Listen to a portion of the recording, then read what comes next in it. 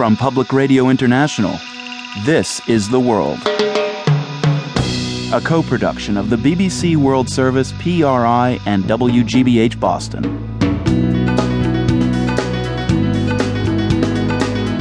It's Friday, October 15th. I'm Marco Werman.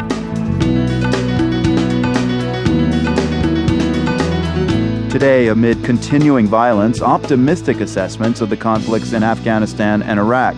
First, the top U.S. general in Afghanistan sees steady progress there, and then Iraqi officials envision a big increase in their country's oil production. And later, the Lebanese militant group Hezbollah and what some of its younger members are up to. These are kids with pistols tucked into their jeans, popping wheelies on motorbikes, and they are ready to crack heads with other Lebanese. First up, this news. BBC News with David Austin. The chairman of the American Federal Reserve, Ben Bernanke, has given the strongest indication yet that he may need to take more action to keep the fragile recovery of the US economy on track. Mr. Bernanke said high unemployment and low inflation continue to pose a risk to the economy. Andrew Walker reports. Speculation has been mounting for several weeks that the Federal Reserve may be about to take further action to boost a recovery that's not very strong. In a speech in Boston, the Fed chairman, Ben Bernanke, said there appears to be a case for further action. The main option he identified would be action in the financial markets, buying assets with newly created money, which can, if it works, stimulate spending and lead to lower interest rates for some borrowers. But it is a policy that's not been much used, and so, as Mr. Bernanke acknowledged, it does carry risks.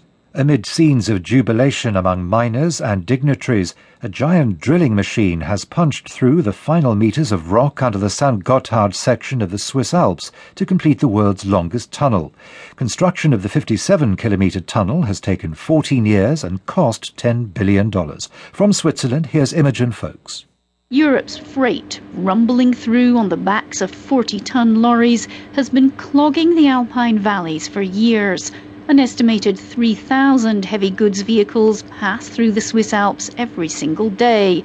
Switzerland wants that freight underground on the railways, and the new tunnel should achieve just that. It will be another 6 years before the line is open, but today's breakthrough is, the Swiss say, a crucial step to improving Europe's transport network and protecting the alpine environment. Hundreds of residents affected by a toxic sludge disaster in Hungary have been returning to their homes. Thousands of tons of toxic waste spilled from a storage reservoir of an aluminium plant 12 days ago. The company responsible for the plant restarted production there earlier. One of the most successful English football clubs, Liverpool, now has new owners. New England Sports Ventures, or NESV, who also own the Boston Red Sox baseball team, have won their legal battle for control of the club. The deal is thought to be worth nearly $500 million. The club's chairman is Martin Broughton. As every Liverpool fan knows, the most nerve-wracking way to win a match is in a penalty shootout. But in the end, as long as you get the right result, it's worth the wait. We got the right result. John? Martin Broughton. John W. Henry, the new owner, said a cloud had been lifted. I am proud and humbled. We have a lot of work to do, and I can't tell you how happy I am that we finally got to this point. World News from the BBC. Doctors in Chile treating the miners rescued earlier this week after more than 2 months trapped underground say at least 10 more of them will be discharged from hospital later on Friday.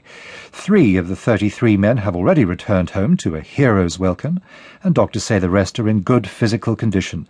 But the Chilean health minister warned that many were in a fragile psychological state. France says it will change its immigration laws to address threats of legal action by the European Commission following the expulsion of Roma people. The French Foreign Ministry said France was ready to match European Union regulations, allowing free movement of EU citizens across the Union. France expelled more than 1,000 Roma in the past 3 months, mostly to Romania. Prosecutors in the Netherlands have asked for the acquittal of the controversial politician Geert Wilders, who's been charged